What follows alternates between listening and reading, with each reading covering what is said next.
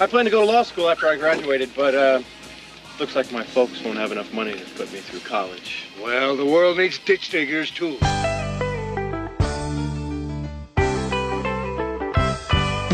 Lord, I was called ditch digger man, paving for a living and doing the best I can. Discovered entrepreneurship, scaling business plans. Then I became the CEO, man. Are you ready to be mentored by some of the best minds in entrepreneurship in the world? Then you're listening to the right podcast, Ditch Digger CEO. We're going to be interviewing CEOs and founders who will be telling their amazing, rags to riches stories. These entrepreneurs who dominate the industries they serve will be sharing the secrets to their success. We'll be talking to millionaires and billionaires, many who started with nothing. You're going to be mentored with golden nuggets of shared experiences from my guest, whose time is worth thousands and even tens of thousands of dollars per hour. I started in the paving business right out of high school, and with no college education, mentorship has been my education of choice. I started over 25 companies in the last 20 years, have generated over $1.5 billion in revenues. My guarantee is this: if you listen to Ditch Digger CEO and you want to be more successful, you will become more successful. The secrets of my success and for many of the world's greatest business leaders will be revealed. Let Ditch Digger CEO mentor you. Hey, welcome to Ditch Digger CEO, and we are going to have a lot of fun today, Quentin. Oh yeah, I'm really excited, especially for the guest that we have today, man. It's one of your good friends. I'm really blessed to have him here. Again, I'm a fortunate guy because the one thing I have is some great friends that are successful because of the great things they do in their lives. And this is an example of one of my best buddies who I met. John, we met, probably 14 years ago, I'm thinking. YPO, we were both young leaders and CEOs of our businesses and joined this cool group, Young Presidents Organization. And I get stuck in this forum, and this got this one little smart-ass son of a gun. Boy, he is questioning everything about me and everybody around him, and he is tough as nails, man. Where'd this guy come from? And he introduced himself, this John DeBlasio. John, welcome to our show today, and we're excited to talk about your rise in business and entrepreneurship and the fun things about John DeBlasio. Welcome, buddy. Well, thanks, Gary, and thanks for that recollection. I still have your emails where you have me as nicknamed AKA the Hammer. I'm not sure I really deserve that, but yeah, Gary, it's been great growing up with you and being entrepreneurs together and watching you and the success of Rabine Group and watching as you've crafted a great transition story with your children in the business and how you've seamlessly integrated everything you do in your life, and also to get to know you and share all the way we have. So I appreciate you having me on the call and or on the podcast today, and look forward to this conversation. Yeah, and you know what? And they say, Quentin, I think you told me this. Basically, Quentin, one of my buddies here, told me you're kind of going to be the average of your what? How does that go? You are the average of the 5 people you associate with the most. Yeah. So John is one of those, and you know, there's things that I feed off of you, John, and one thing is my philanthropic stuff, and we were always unorganized and how we gave and all that kind of stuff, and you're a person that we kind of experience this together, but you've been a leader philanthropically and in organized giving with a mission and all that kind of stuff. It's been it's something that's enriched our lives, and it's been helped through you that we've done that. And again, when I think about that rule, basically your best 5 people you associate the most. John's one of those people, right? So if I can be anywhere near what you are as a human being and a success story, then I'm a pretty happy guy. I'm going to be a real happy guy. Yeah, man. So, Gary, thank you. I feel the same in reverse. But so Quentin, how do you want to do this? You want to start from the beginning or you want to start from the end? Well, I actually, since, it's good to hear this brotherhood that you all have, I would love to actually know, how did you start? How did you start, as far as just your background, when it comes to, I know he said you want me to start at the beginning? Yeah, absolutely. Yeah. So how did you get everything up and going? Backwards, I'll start from the beginning forwards. Okay. A little bit about your upbringing, John. Yeah, and for Pennsylvania. Sure. No, I got it. Yeah. Easy. for me, I grew up in a very solid middle class family in a small town outside of Pittsburgh, Pennsylvania. I look back on it now and I call it the land that time forgot, because you still have a lot of the same people that have lived there, and I think that's like most communities in the United States, where people tend to stay where they are, and they tend to live in that circle, which is about 10 to 20 miles radius from there. And that's nothing wrong with that. But my mom and dad were both and still kicking at this time, doing the same sort of thing that they've done all their lives. They've worked hard. My mother was one of the first CPAs, women CPAs in Pennsylvania. She tells the story of her professors when she was younger, giving her subpar grades to what she performed, because they said, well, you're never going to need the degree anyways. And one of her teachers turned out to be the accountant for her largest client. They looked her up in the Yellow Pages in 1963 when she had just started in her practice. And they said, what's this, an Italian woman CPA? They called her randomly, and she became their accountant. And when she went to hand over the accounting stuff from the previous accountant, it turned out that was the professor who gave her the subpar grades. Oh, wow. So that's kind of I love that story, because it shows, that you don't take no for an answer. You just kind of work on your vision, and you look forward, and life rewards you in different ways. And my dad, he had his life has really been defined by the fact that he had a heart condition, rheumatic heart fever, when he was a young man. And in every step of the way, he was cheating death. At 12 years old, they put him in the hospital, and they told him, you might not make it. And then when he married my mom, and he was, I think, 30 and she was 32, they said you got a lifespan to about 45 max. And they went off and had 4 kids together. And then lo and behold, we're on vacation, and I'm a 9-year-old, and his heart begins to fail. And this is when the advent of heart surgery was beginning to come about. And he had an open heart surgery in 1977. It was a 3-week recovery period. And then his next was 99. And then he got a new heart in 2005. His heart surgery to replace his heart had him in the hospital for 4 days. Wow. If you can imagine the advances that health treatment have given. And now he's 82 years old and a 15-year survivor of a heart transplant, which is, if you look at the numbers, pretty extraordinary. So I've had those two things, and his view of how he deals with the inevitability of death and his obligation for service in society really made an impact on me. And that's one of the reasons that I created the charitable foundation that I did when I sold the company. And some of that ties back into, how I became an entrepreneur, watching my mother in her early years manage all of the complexities of life together with the kids. I mean, she had a little speaker phone that would squawk when the kids squawked, and that was in her office. And so we grew up in that crazy environment. So when I look at my life, how I live now, how comfortable I am with a little bit of that chaos in the entrepreneurial world, a lot of that just comes from how I grew up. So I have a question, John, if you don't mind. One of the things that I've noticed, you can call it a trend, you can call it whatever you choose, but a lot of successful people like you and Gary always had some type of start in entrepreneurship when they were young. I think for Gary, it was like he was a paper boy or something like that. Yeah. Did you do? What was one of your first, jobs as far as grit to kind of show, like, hey man, this is kind of what I want to do when I get older. From the perspective of having your own.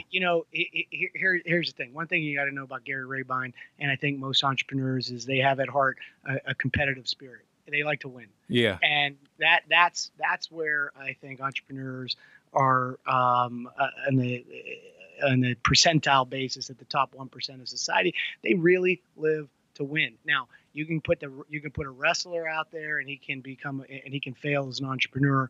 You're going to put a state champion wrestler out there, he can fail as an entrepreneur. So that's not all that it requires, but it is a key component of an entrepreneurship, is that you like to be competitive, you like to win.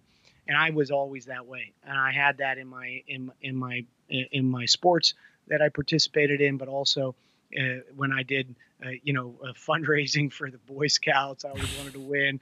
And, when I began to do, lawn service things like that, I took a job. I'll never forget working in that pizza shop. I lasted at McDonald's for a month at the age of 16. And I was like, oh my God, I don't think I can make this. And I went over and I found a job working in a pizza shop with this young entrepreneur, Mike's Pizza Pizzazz, and he was one of those guys. Let me run the store if he wasn't there. I mean, 16 years old, and he and his brother and him ran the place, it was and watching that and being part of that was a lot of fun. So I picked those things up, but I think really in your early days, having an appreciation for how you can win making money, and having an appreciation for wanting to win are the things that define, sort of that antecedent to entrepreneurial success when you're younger. And I think the other aspect of it is a little bit of perseverance. And perseverance is only something that you learn through a bit of pain and suffering. That came to me, I think partially because I wasn't natural in academics. And I also was a little bit emotionally immature, and I had to overcome my own, insecurities to be able to achieve.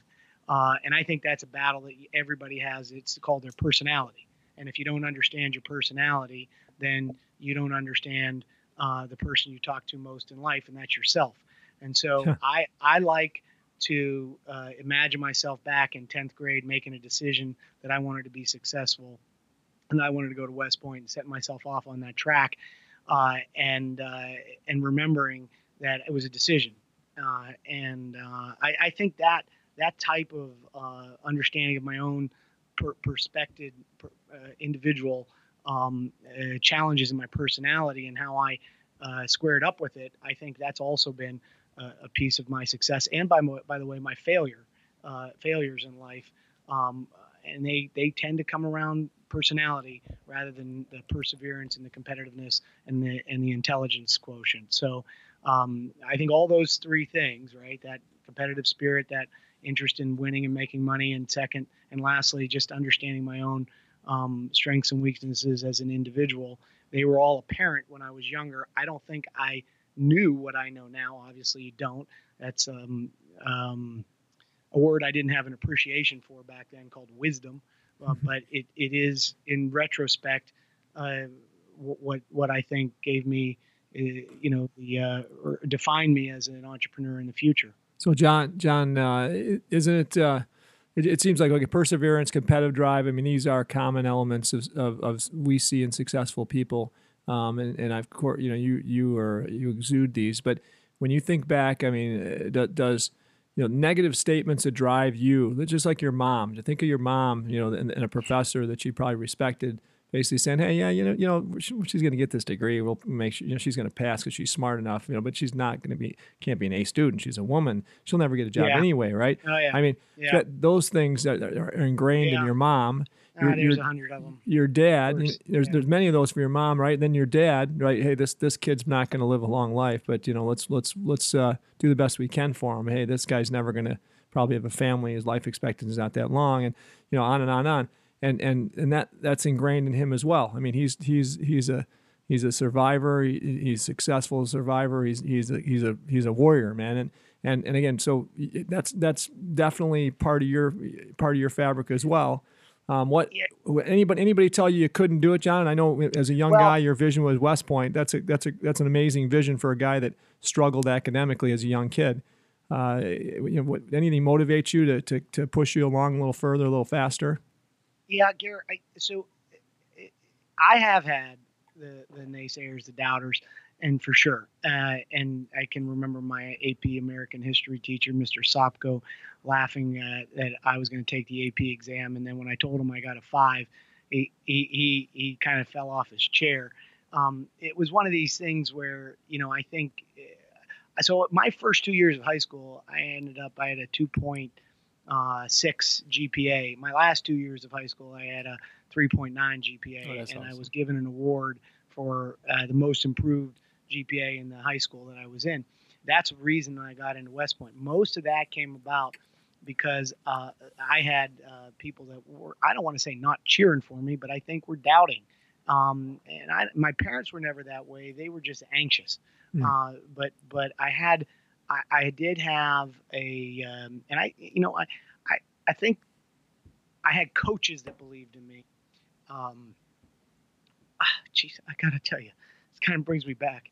But I had really great coaches that believed in me. And I don't think if it was for those coaches, like Joe Batista was a guy that, he put me on the Junior Penguins hockey team. I never had a shot at that. And he just saw a lot of heart in me. Put me on that team, changed my life, right? That's because awesome. I was not really, size-wise, I was too little. And technically, I probably wasn't as good as some of those other kids. They put me on the team because I had a lot of heart. And and I grew into that, and both physically and otherwise.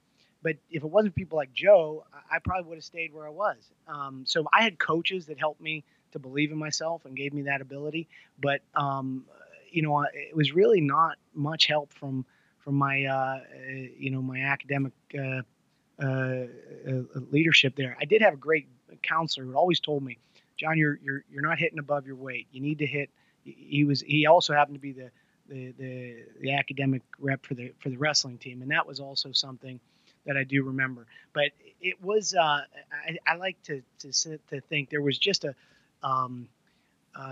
Michael Gerson, I think, is the guy that wrote the speeches for George W. Bush, and he said, what we have to overcome is the soft bigotry of low expectations. And I've kind of watched that in my life, where people have low expectations for you, and you just live up to them, right? And so I was able to have others who had higher expectations for me that made me believe in myself, and that's why I think those mentors are so important. So yeah, there are detractors. There are people who doubt you. I once had a colonel in the Army tell me, hey, they tell me that you ought to be somebody that we really should look to and work with on certain things. And he said, and they say to me, you should. DeBlasio's great. He thinks outside the box. And he said, but you know what? I tell him you don't even know where the box is. So we need to start on that, John. It's kind of funny because you'll get people that are like that nudge you hard and give you a little direction. But you have to take those expectations, and I think and build your own. And the mentors that'll help you get over those things are the ones that kind of randomly come into your life and believe in you because of the points of perseverance and drive and the intangibles they see in you. So a successful business leader like yourself would agree that coaches and mentors change your life. Absolutely. And here's the thing, Quentin. Coaches and mentors are always there. They're always out there. You just have to know who they are. You have to accept it. You have to be willing to buy in. And timing is so critical. They're there if you know, and at the times in your life where you accept that sort of guidance and that help and you take those risks, then you win, right? Yeah, man. But they're out there. In a lot of cases, people don't even notice it. Absolutely, John. And I think something you've done, and I love doing, and I'm doing it as much as I can still today in my life, is reaching out to the world's best minds to be mentoring you, right?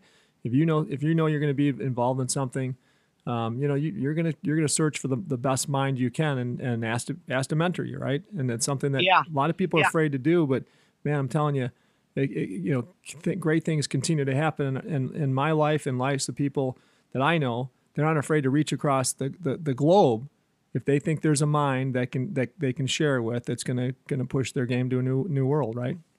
I will say, Gary, my view on mentorship has evolved. I feel like I'm a pretty good mentor to a lot of young business leaders and others, and I try to do that. But what I've learned, and I think you probably see this too, because we come from that YPO sharing experience, is that advice is not always the best way to impart wisdom. Mm-hmm. It's about shared experiences, and it's about empathy.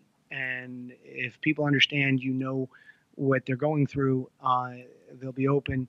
And if you share it in a way which is personal and exhibits that empathy, then they can hear. So I always try in my mentorship to share experiences. The other thing that I think has been one of the factors that I see entrepreneurs failing on is over relying on mentorship. Your mentors don't run businesses. You do. Leadership comes from being open to ideas and finding the best ones and using those. Mentors can give you ideas, but they can't lead your business. And what happens, I think, oftentimes is young entrepreneurs are given the impression that they need a lot of help, and there's a lot of people trying to help them, and then they surround themselves with a cacophony of voices, and then they're confused. Yeah. And I'm watching it in the business that I'm involved in right now. We set up a board of 3-4 people around a small business with a new CEO who had a little bit of a confidence gap, and he filled it with a whole bunch of deferred. I want to say deferment. He deferred to a lot of the members of the board, and as a result, he was going in 3 different directions at any given time. Mm-hmm. And so, one of the failure modes in the business that I'm working with now was that we surrounded the CEO with too much advice. Mm-hmm. Or alternatively, he didn't know how to manage that advice. So a good CEO and business leader will have people who can contribute, but will know how to accept and manage that advice. It's never wrong to take someone's ideas and not use them if you don't think that fits with your intuition. But you got to have direction and intuition to lead. Absolutely. So John, and I remember back when you and I were learning about mentorship, because YPO is a great place for this, a great format for this, where we talk about you're sharing experiences. You're not telling anybody how to do anything, right? It's not you should. It's my experience is this. Exactly. It gives people. Gary. It gives the mentee the opportunity to choose what they think is best for them and their paradigm, right? Right. And that's right. Quentin has done a great job. Quentin, knew a lot about mentoring before him and I partnered, but learned a lot more through my experiences and our experience in YPO. I brought all that stuff to Quentin, and Quentin runs True Mentors by those theories, right? And you're exactly right, John. Too much mentoring, if it's you should, could be a dangerous thing. If it's sharing experiences, like we all know nowadays, that's the best mentoring. You're just sharing experiences. Never put any pressure on that mentee. The mentee always believes the mentor's time is worth gold, and so therefore they want to satisfy them in many ways and try to do what they're asking them to do if they're telling them to do something. Right. Compared to sharing experiences. What happens is when you have a mentor who's got a little gravitas and they say to you, why don't you do this? Well, you may tend to do that, but you're there every day, you're running that business, and you just deferred to somebody. And maybe what you do is not the right thing because of that. So, I just had an example of that. We're hiring a financial person in this business, and one of the mentors for us here said, would you rather have this as an alternative?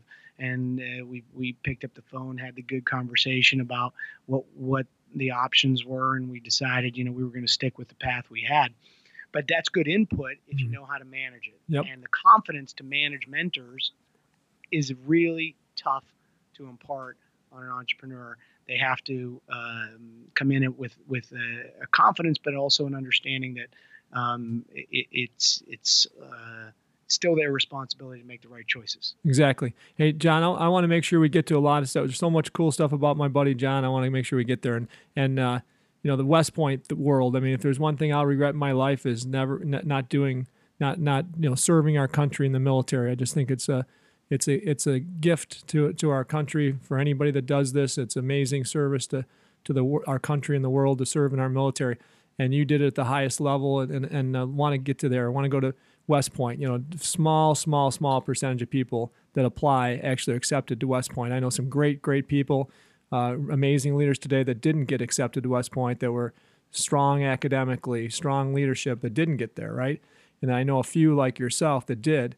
And I'm proud of my buddy that you did what you did there and all that. But I want to hear. I want everybody else to hear about that. Yeah, man. Because I'm not gonna lie to you, John. When I saw West Point, I was like, that's the elite of the elite. I was like, oh, holy cow. Yeah. I can't wait to salute, and I got to learn how to salute the right way. You know what I mean? Quentin, I appreciate that. I think my service history is something I'm very proud of. The West Point experience.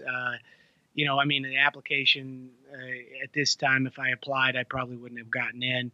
That was back before people figured out how to game the system on, I had all these leadership markers that they appreciated, which other schools hadn't really kind of figured out. But nowadays, everybody wants to, you be the president of the student body. You have, this, and this, and they kind of collect these badges. Back then, I just did it because I enjoyed doing things like that, and they happened to be looking for those type characteristics, and therefore, I was able to get in. And I remember there were two classes of, they called it rock math, because you had to have a higher level calculus than I had taken in high school.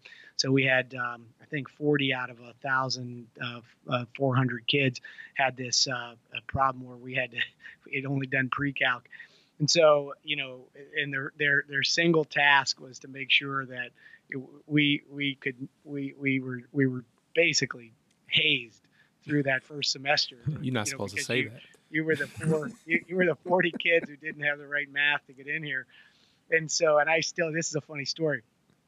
I had a professor, Captain Ostendorf, Brian Ostendorf, and that first semester in that math class, and I'll never forget it, they make you take boards and do the things on the board. So you have a piece of chalk and you have to go through the problem, and you got to keep your eyes straight. And it's always, you come in, you sit down, bam, take boards, do your thing. And they do this to you every day. It was always pop quiz and whatever.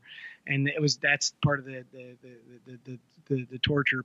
And they would overload you, right? So you had 22 credits as a freshman. I mean, who does that, right? And then they were getting you up at 6 a.m. and that kind of thing. So that talk goes back to the perseverance, and and I was also not exactly I could have been determined as brash maybe, so I didn't know what to say in the right way, let's say, to kind of stay below the radar. So I did draw a lot of fire. But my math professor, Ostendorf, who tortured me for 6 months, I walked in the room to a business meeting with a client that it was a $50 million client for us. It was big. URS was the engineering company. We were doing all the work with them in Qatar. This was in my business in Sallyport. 25 years later, I think. So 2008, I walk in the door, and there is Brian Ostendorf, Colonel, retired, one each, standing there in front of me. I almost fell over. I began to get, I literally, it was like PTSD. I was standing there. I didn't know what to say. I was like, oh my God, Captain Ostendorf. And I began to kind of get all frantic. And they were like, what's going on? I go, he tortured me for 6 months. I'm like, you remember me? He goes, no. He goes, I don't remember. I go, but come on, go back. And so he literally went back. He looked at my grades and stuff. But I mean, that experience at West Point where they really did, work you over a bit, gave you a sense of, how do you got to persevere through a lot. And I think the other aspect of it was the camaraderie. I still have, from my experience there, really a great group of people that you carry you through life. And I think that's distinguishing from a different university experience, where you might have that with some fraternity brothers or not, but you just really are all in that cauldron. And most importantly, after you go out of West Point, you go to become a lieutenant in the Army, and you go to Ranger School, and you go to Desert Storm, or in my case, I was in Korea on the DMZ watching that occur. And and then there's people in life that you run into in the military that in that young period of time, or later on, if you don't stay in, they go on to become great warriors for what we for defending America and our interests. And for example, one of the captains when I was a lieutenant is now Scott Miller, and he's over in Afghanistan, a 4-star, taking charge, and he had been the director of the Joint Special Operations Command, and one of America's greatest warriors. So I had the privilege to serve with some of those people. And yeah, and then obviously as I was going through my life, I felt like the military was a good community to be a part of, and I always felt like that was my extension of my service, and so I like that. And so question. And that's why I stayed in. So question, John. One of the things that I know about the military, or should I say that I respect a lot about the military, is that people definitely not. In addition to them fighting for our country, they're big on loyalty and they're big on discipline. Did you, and when I mean discipline in themselves necessarily, and how you all implement that, have you, I'm assuming, have you utilized some of that in your everyday life as far as when it comes to business and just even to today? Like, how did you correlate that to now? I'll take you through that. So I mean, I think the way that people perceive discipline in the military a little different than what it actually is, at least in my experience. And I grew up with a healthy disrespect for bureaucracy. And one of the reasons I left active duty as a lieutenant was because I felt like I could organizationally see where I was going to go in my career. And I wasn't super excited about how that would play out. It was after the first Gulf War. And so I kind of thought, well, there's never going to be another opportunity to do that again. Who knew? But so when I was a young lieutenant, I kind of looked at it and I said, there's a bureaucracy here I'm not sure I want to be a part of. But as I grew into it, as I stayed in the reserves and I began to participate, I learned that what there is in the military is an appreciation for how to do things and process. Okay, and that's what you get. There's a real religion around the standard operating procedures and how you do things, because if you do them the right way, you're going to get it right 90% plus of the time.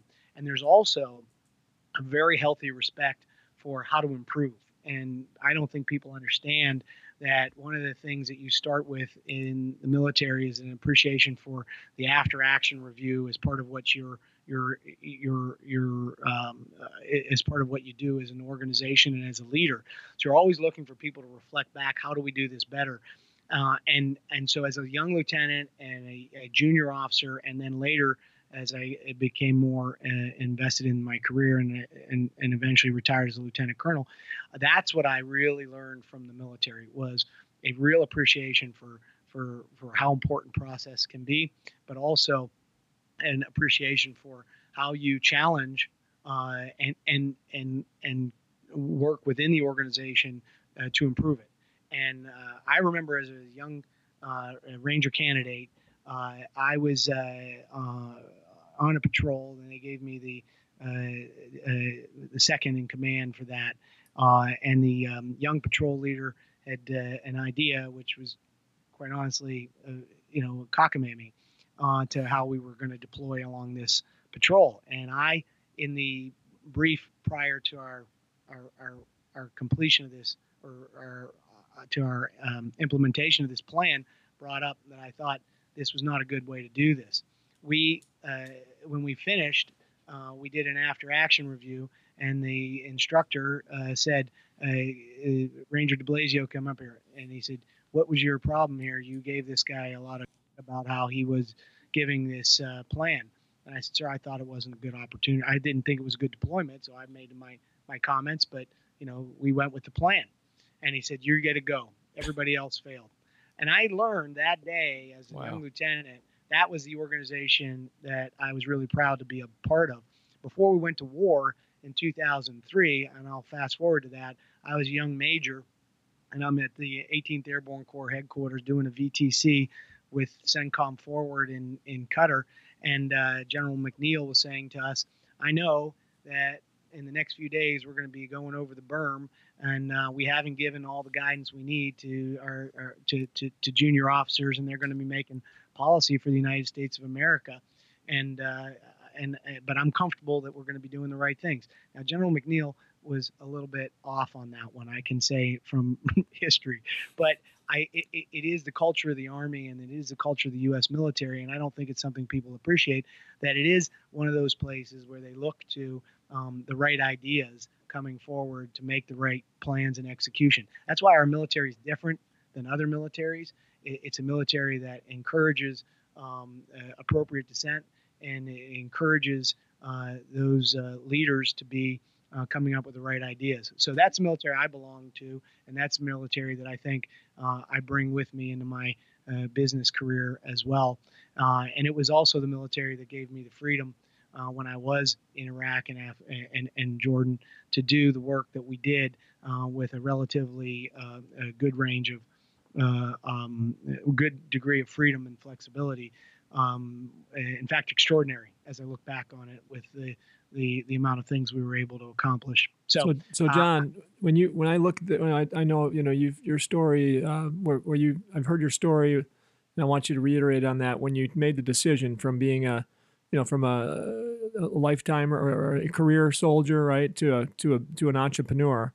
Can you tell about how that happened, how those thoughts came about, and then how you made that decision to say, you know what, I'm gonna be an entrepreneur. This is not something I'm gonna do the rest of my life. I was so here's another life point. I was 24, 25 turning when I decided to leave active duty. I stayed in the reserves and go to graduate school and get married, have a baby, and a few months later, all that bought into, and big change.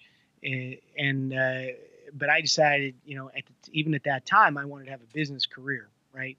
And that I wanted to be an entrepreneur down the road. But for me, what I thought was the right path, again, going back to that, Sun Tzu said, if you know yourself, you win half your battles. Know your enemy, you win half your battles. You know yourself and your enemy, you win 100% of your battles.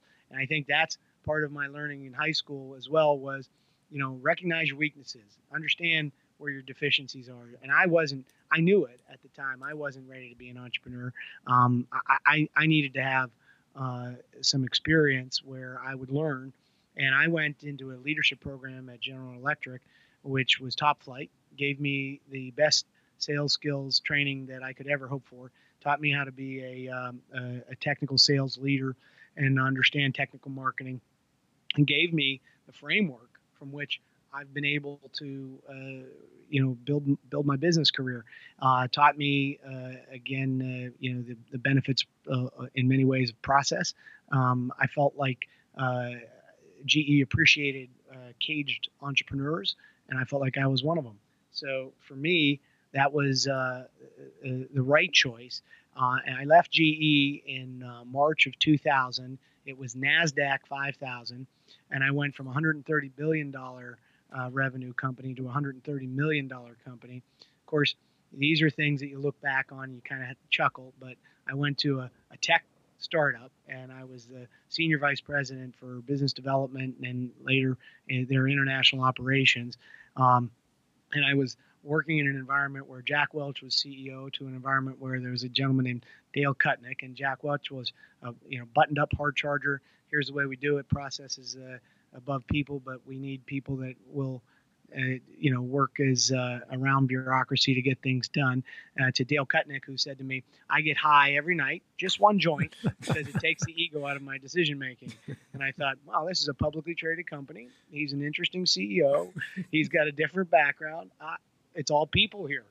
And so it was all people and no process, and the egos were everything. And it was NASDAQ, like I said, NASDAQ 5000, and it was right after that, the bubble burst. And here I was, stock was 36. I owned a decent chunk of options and everything. And then suddenly it was 3. And we were running around shutting down distributorships, converting them into subsidiaries around the world. I was doing things that were extraordinary, considering I was, I think not even 32 years old. And, here I was, fresh face, showing up in Paris. Hey, we're going to take your business away from you, and we're going to, because you can't do this and this, and we're going to restart it as a subsidiary. And we did that 5 or 6 times, and I'm still friends with the people that we did that with. But that experience, that journey, put me in the seat to be able to go out and put basically 80% of my liquid net worth into a real estate business, which I did on the run up to go to war in 2002, knowing that we were going to go to war in Iraq, highly likely, and that my unit was going to deploy, but gave me confidence to go out and create an entrepreneurial business, which was a decision I made and we went ahead with. And then when I came back, the company I had worked at had been sold. So then I was confident enough and ready, I thought, to really be an entrepreneur. And that's where, luck is, as I define it, is the intersection of opportunity and preparedness. Yep. And I was prepared for that opportunity and willing to take the risk to do it. I think entrepreneurs choose too early on the preparedness scale. They think they're prepared because they're programmed to think they're prepared, but they aren't. And I felt like that experience learning at GE and at Meta Group, where I had to take the confidence of shackles of process, right? I had a healthy respect for process by this point, and impose it on myself in a zero process business that was all about people. And that taught me how to be the entrepreneur that I was ready for in 2004 when we created Sallyport. So I like to look at my career as a journey, and I think that was opportunity combined with preparedness. And I think preparedness was the key thing there. But of course, the opportunity has to be the one that you're willing to take the risk to seize. I think a failure mode for entrepreneurs is that they think they're prepared a little bit too early.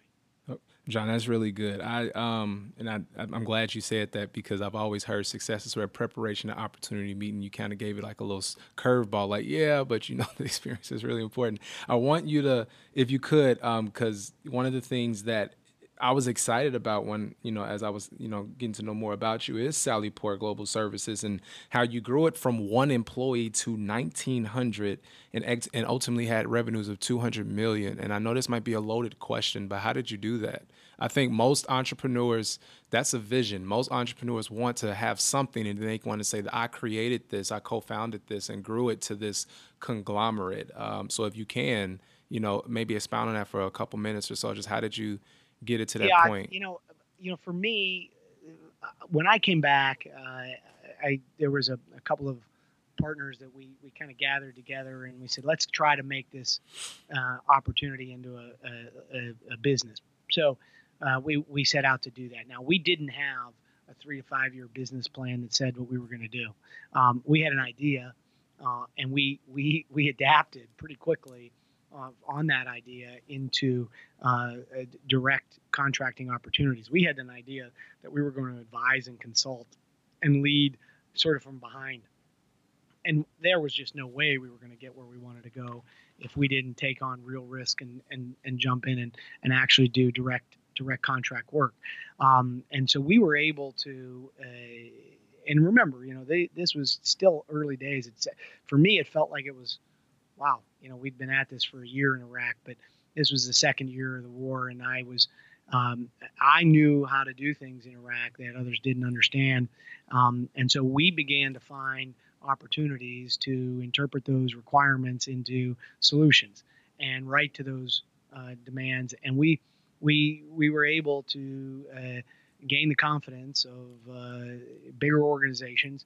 And then, most importantly, because the way the government does this work is they set up competitions. They're always going to hedge their bets. They have 2 or 3 contractors on every contract. They very rarely do sole source. So then you got to earn your way. Well, earning your way in that world means getting yourself in harm's way. And I still can remember, choosing, because one of the other contractors on a contract early on had failed to do a pickup of at an airport in Mosul, and it was we didn't know what the aircraft capability was on that airfield, and there was no Jeppesen maps to bring that aircraft in there. And I grabbed the pilot, who was Captain Jawdad, still remember him, and I said, "Hey, Captain Jawdad, I think we can land this plane here. I mean, they've been landing these bigger aircraft there." I said, "But I'll get you on the phone with the guy up there. He's some young, enlisted soldiers." I said, "Sir, I don't know really. I do know we have this type of equipment. We have a ladder that'll get up there, and we have but we don't have this air starter thing that you think that you need. So he says to me, he said, well, we'll keep the engine on and we'll keep it going. I said, all right. And he didn't tell the flight engineer that they didn't have the equipment. I said, all right, sir, you're ready to fly this thing, but I'm going with you, because if you're willing to do it, I'm going to be there with you. And I think a little bit of that was, I wanted to be sure he actually did it. So, so we flew down to Baghdad, and Captain Jawdat we had a big delay there because, well, sure enough, they had the equipment that they needed there, but it didn't work real well. So then eventually we took off late and flew up into the sunset, flying down the Euphrates, and we land in this lights weren't working as well as they should have, and he's yelling at me, Joe, do you see this airport? I said, yeah, they're flicking the lights down there. Captain Jawdat brought that plane down there, and we landed, and we picked up those people, and the rest was history. We won 85% of the rest of the awards on that contract, and that became a $35 million 3-year contract. And the other 2 contractors were so left in the dust that they were complaining, and there was so much. But we owned it, because I sat in that seat with that guy, and I'm sitting up there in the cockpit and in the back seat there, and I'm telling him, we're going to make it up there. We got to do it. And Jawdat, he's still on my list, and people that we keep in touch with. John, let me interrupt one time. So, I know where your business is, who your target customers are, the niches you're involved in, all that. Can you kind of explain that quickly? Because, I think most people probably understand that.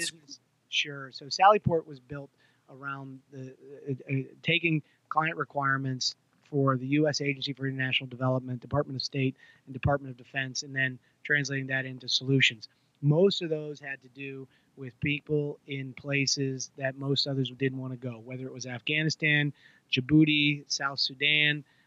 We did extraordinary things like build a facility in Duar, South Sudan, that was one of the most primitive places you could ever imagine working, building secure facilities in Djibouti, running an air base in Bishkek, Kyrgyzstan, running a transportation on the air base in Qatar, running the fire services at all the bases in Iraq, providing security and life support services for all the consultants who did the development work with the U.S. Agency for International Development in Iraq. Those were all our clients, and those were the things we did. The case where I was talking about was an air transportation contract, which was one of our first, but that really gave us the working capital to be able to do all the other things. And that goes into one of the questions I think that entrepreneurs are generally faced with, which is, how do you fund your business? My story on that one was, we were able to convince the Defense Payment Service that we ought to be paid in 5 days.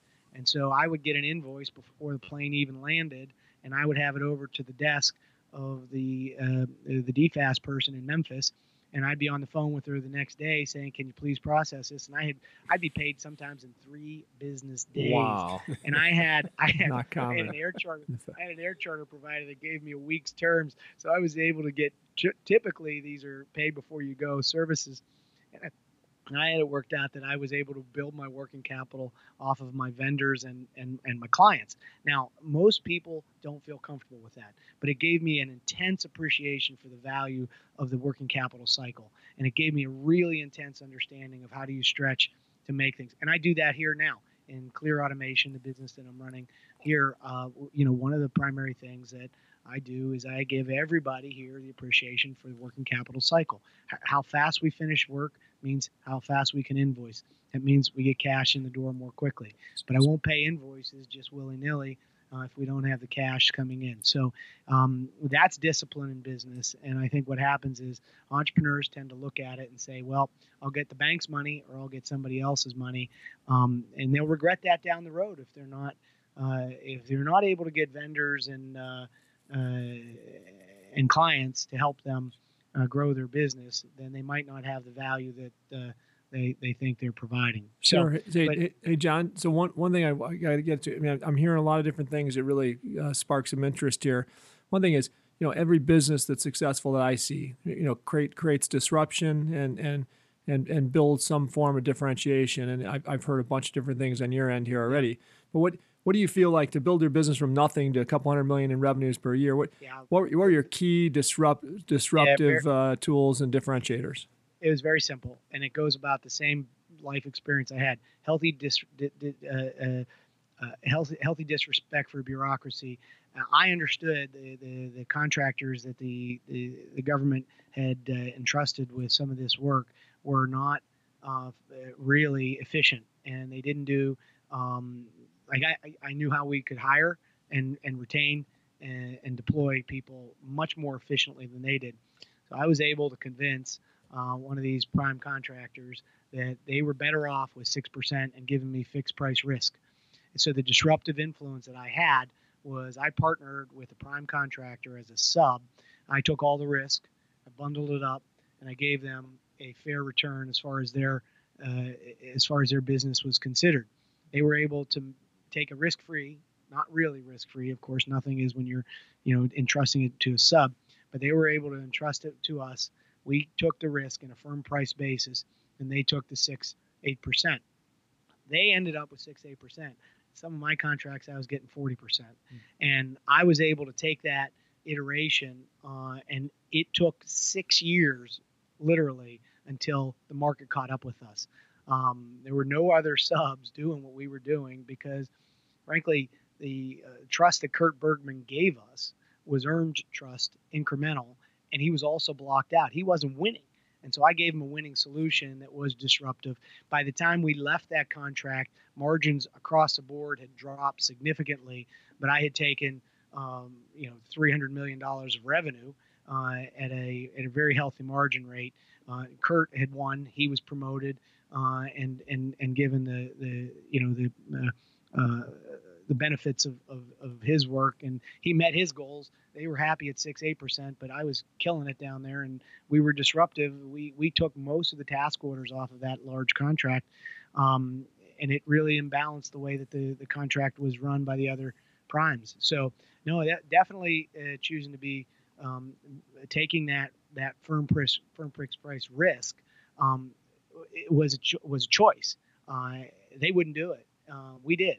And that's why we won. So, John, let me ask you a question. And I think this could be something that, not specifically for us entrepreneurs today, I know one of the things that Sallyport Global Service became is it became you basically established a reputation of one of the most trusted security and mission support services globally. And as a business, and if you kind of think about it, you started a business that created one of the most one of the most trusted and had a reputation of that. And as an entrepreneur who's trying to start a business or have a business, I think in this day and age now, reputation and trust is probably one of the hardest to get.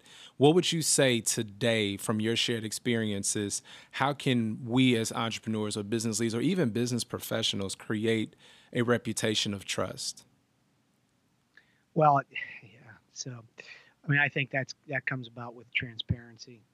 If you're talking about trust with your employees, everybody knows what's going on. They can see it, they understand it, and anxiety arises when they don't have information. So I think transparency in business is really important, and that comes from good communication, but an openness and a willingness to share.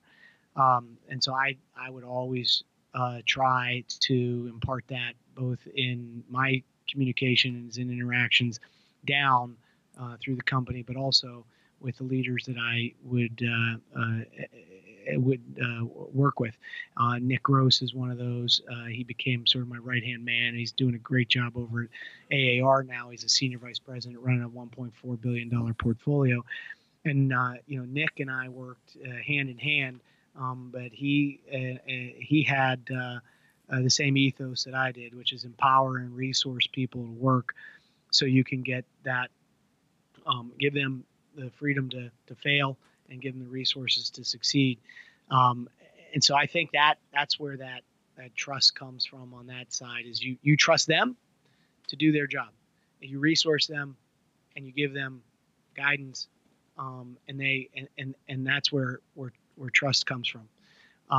So if you become obsessive and controlling, it doesn't work. Not when you're trying to scale an organization in 9 countries and you've got 12 different project managers, et cetera. Second thing, on trust going up. Trust going up has to do with credibility, and it's delivering on what you say you're going to do. And it's being there when things happen. If you get a client that gets injured or killed, it's being there to answer the phone, make sure that you've got all the things ready to go and you know how to handle that. That goes back to process. And I think clients really need to understand they're in it with you, you're in it with them. I had all of those things with those clients, and I try to impart that in the clients and the relationships we have here. One of the best relationships that we have at Clear Automation is with a company called L'Oreal, and we have a real, true partnership with them globally. And it's been a great thing to watch as we've done that and built that partnership. But that only comes from a transparency and the ability to deliver on the tough things that they need you to do. Trust with Kurt Bergman was, you guys will be able to do this in a firm fixed price basis, and I'm not going to have to come in here and manage this for you.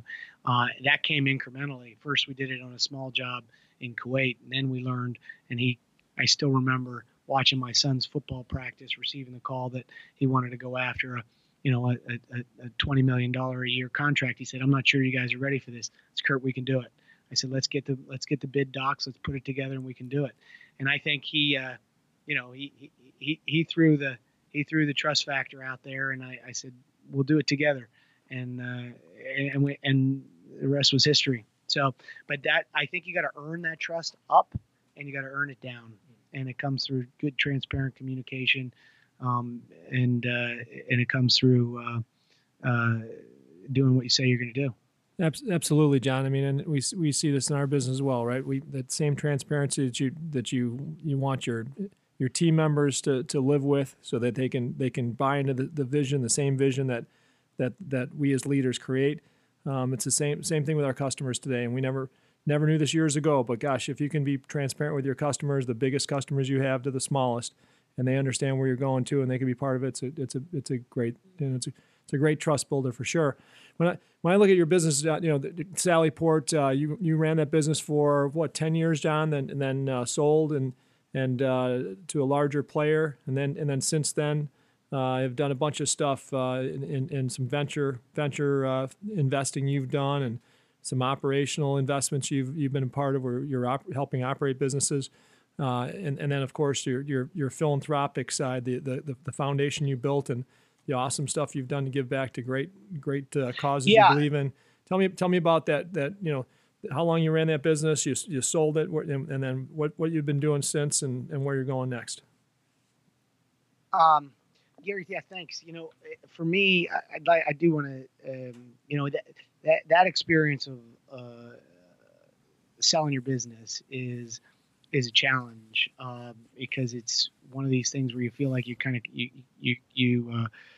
you're a little lost. Let's say you don't have the thing that was a big center to your life. You have family, you have business, as core things in your life, if you're lucky, right? Some people don't have either, but when you really have it's like losing a direction, right? And so for me, as I was looking at that void, I thought to myself, I really love being involved in a service orientation. It's one of the things that kept me in the military and kept me involved. So I made the decision to do the Gates Buffett Challenge, where we would put at least half of our net worth, or the proceeds from the transaction, into a charitable foundation. I ended up actually putting 80% in there. Wow, that's awesome. And building the GPD Charitable Trust out of that. And I try to use the same approach towards my entrepreneurship in my philanthropic work. We've got 20 plus grantees, and we do about $1.8 million a year in granting, and we have a lot of collaboration between and among our granting partners. We try to hit above our weight as far as what we do from a family foundation perspective, because we're not like Gates Buffett Foundation and things like that. But it's been a real, I love it when I look back on 5-6 years of students going through our Center for Middle East Studies at the University of Denver, and the partnership we've had there, the West Point partnership with the Center for the Study of Civil Military Operations, the program we built to train journalists in Syria and report on what's happening there. I've got a lens in the rearview mirror of now 5-6 years of children that we've worked with in Central and South America through our leader development program, and it's amazing. Right? You can see these guys and these people that are part of that, that have emerged into things that they wouldn't have been, and I see myself in their shoes when like you make the difference at the right point in people's lives, and that makes all the difference, right? So it's the inflection points, and hopefully we're getting people at the right inflection points with the things we do, and then 10, 20 years later, it bends the arc of history a little bit. So that's all we're going for. So it's a lot of fun to do that. I love my entrepreneurial approach with some of this philanthropy. It scares some people, but they generally react well, and I try to bang on this whole thing of we have to be collaborative, because everybody wants to do good. We have to work with other people who want to do good. Work with all the people that want to do the things you want to do, and don't work with the ones who don't. Right. And I like that. I think Frederick Douglass said that. So I don't want to. But that the other thing too, I would say, when you go into the idea that you're going to be an entrepreneur for life, and you take your business and you then look at other businesses you want to get involved in, I will tell you that nobody has the Midas touch. It just doesn't work that way. There's people tell stories about multiple successes, and they read about these things, but it isn't as easy to transport the things we did at Sallyport to other businesses. And I find that I'm challenged in a lot of these businesses that we're invested in and working with. I have multiple businesses where we have significant equity and debt investments, and some of them are going great, and some of them are more challenging. But all of the learning that I've had, I think can apply towards these businesses, and I enjoy having my hands into that entrepreneurial realm and business ownership, because that's really who I am. My goal at this point in my life, Gary, is to try to do a third business, a third philanthropic, and a third personal. And I try to keep that balance. Doesn't always happen on a weekly basis, but as I look back, I try to keep myself in that framework. And but how nice is that? How nice is that, John, that you can think that way compared to when we build these businesses, it's 99% business and 0.5% family, 0.5% personal, whatever that might be, right? And when you get to a point in your life where you can actually build your future on a lot more balance, doing things they're going to make a difference in the world, and gosh, it's just a lot more fun, isn't it, when you can do that? And you can't do any of that without having the ability to build something through entrepreneurship and That's right. a lot of grit and hard work and an idea in this free enterprise system we live in today. I'm excited that you actually do stuff like that. I'll be honest with you. I know GDP takes care of 20 plus charities. I would try to see what we need to do to get true mentors on top. Well, we got one out there with the Rabine Family Foundation with Illinois Joining Forces that hopefully they'll jump on board with. John's been one of the best. John, you've been one of the best partners in the Rabine Group Foundation over the years since it started. I love Gary's efforts with the Family Foundation, and it's a great pleasure to work with Cheryl and Gary. Yeah, but you always tell me that for me you wouldn't give us a cent, but because Cheryl's running it, and you love Cheryl a lot more than me, you keep investing. He is the hammer, no doubt about it. He's always questioning everything. Yeah, Gary, I learn a lot from you too. You two are a treasure. But I want to just say one thing. It's on this, and it's an interesting subject. I had a moment one day. I was telling people about this. That I did this Gates Buffett challenge, whatnot. And there's another business entrepreneur, way more successful than I by a long stretch. And he looked at me. He said, "You know what? It's the most beneficial thing that anybody can do is go out and build a business and employ people." Yeah. And he said, that's the most valuable thing that people can do. And I look at it and I thought, interesting. So one of the things that I think we forget is that we are doing good by being good capitalists, and we are doing the right thing for humanity by building good businesses that employ people, that give them growth in their lives, that give them meaning and purpose, and that it give them a sense that they belong to something. And if you can do that, you've changed lives. And I had to kind of reframe my thought on this, and I realized he's absolutely right, and I underappreciated the things that we've done as business owners, Gary, that provide people with opportunity, and that provide them with real purpose and meaning. And that's one of the things I think we lose in society when we lose the appreciation for the benefit of work, and we lose the values that drive our society, which is free market capitalism. We have to keep those. And that's one of the things that I believe in strongly. And I that is truthfully the most charitable thing you can do. Yeah. Give someone purpose in life through employment. John, I believe the same. I've gained that understanding much more as our teammates have grown in our organizations, and we see so much great things and families and leaders in our businesses that rise to the next level, and they're able to benefit financially from that, along with us and everybody. And it's about the dignity of work and the dignity of great work, right? Where somebody's passionate, inspired every day. They go home and they're a joy to be around with their families. They're challenged, but yet they're rewarded for the challenge, and it's a lot of fun to watch. And I just don't, I travel. You travel the world more than I do, and I'm trying to travel the world a little more as I get a little older.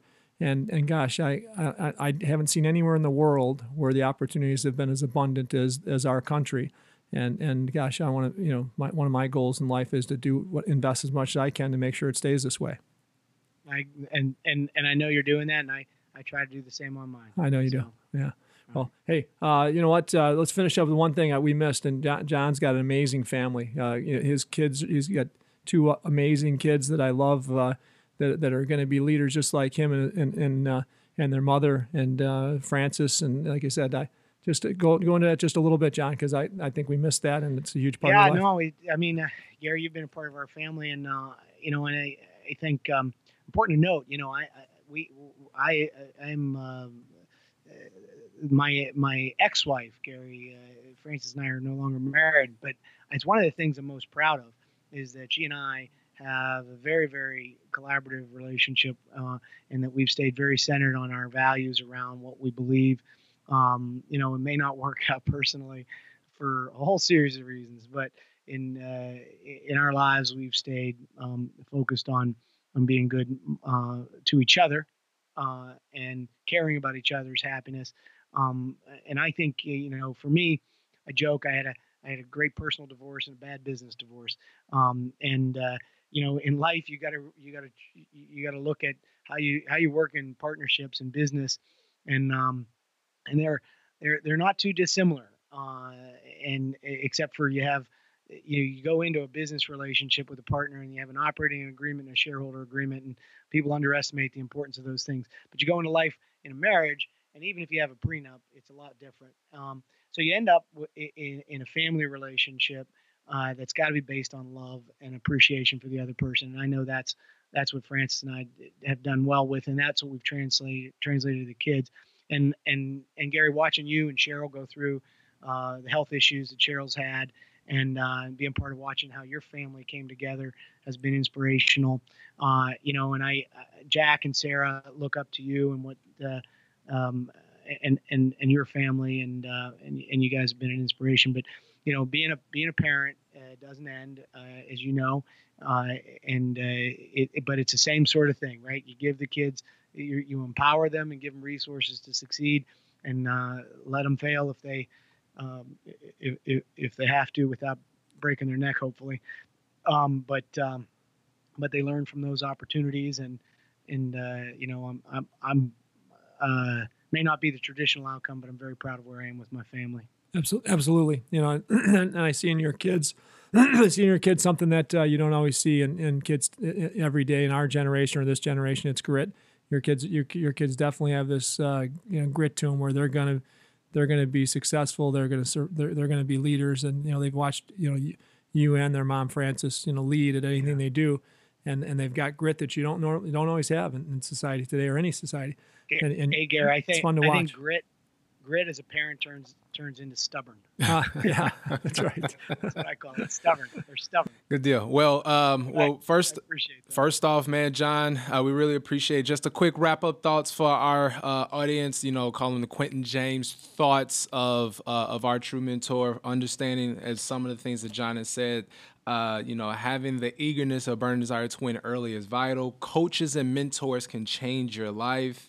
Have an idea and adapt with it. Transparency and execution is important for a trusted business. The Midas touch, as we heard many times, is possibly more likely a myth, but the most beneficial and the most valuable thing is to create a business and employ people.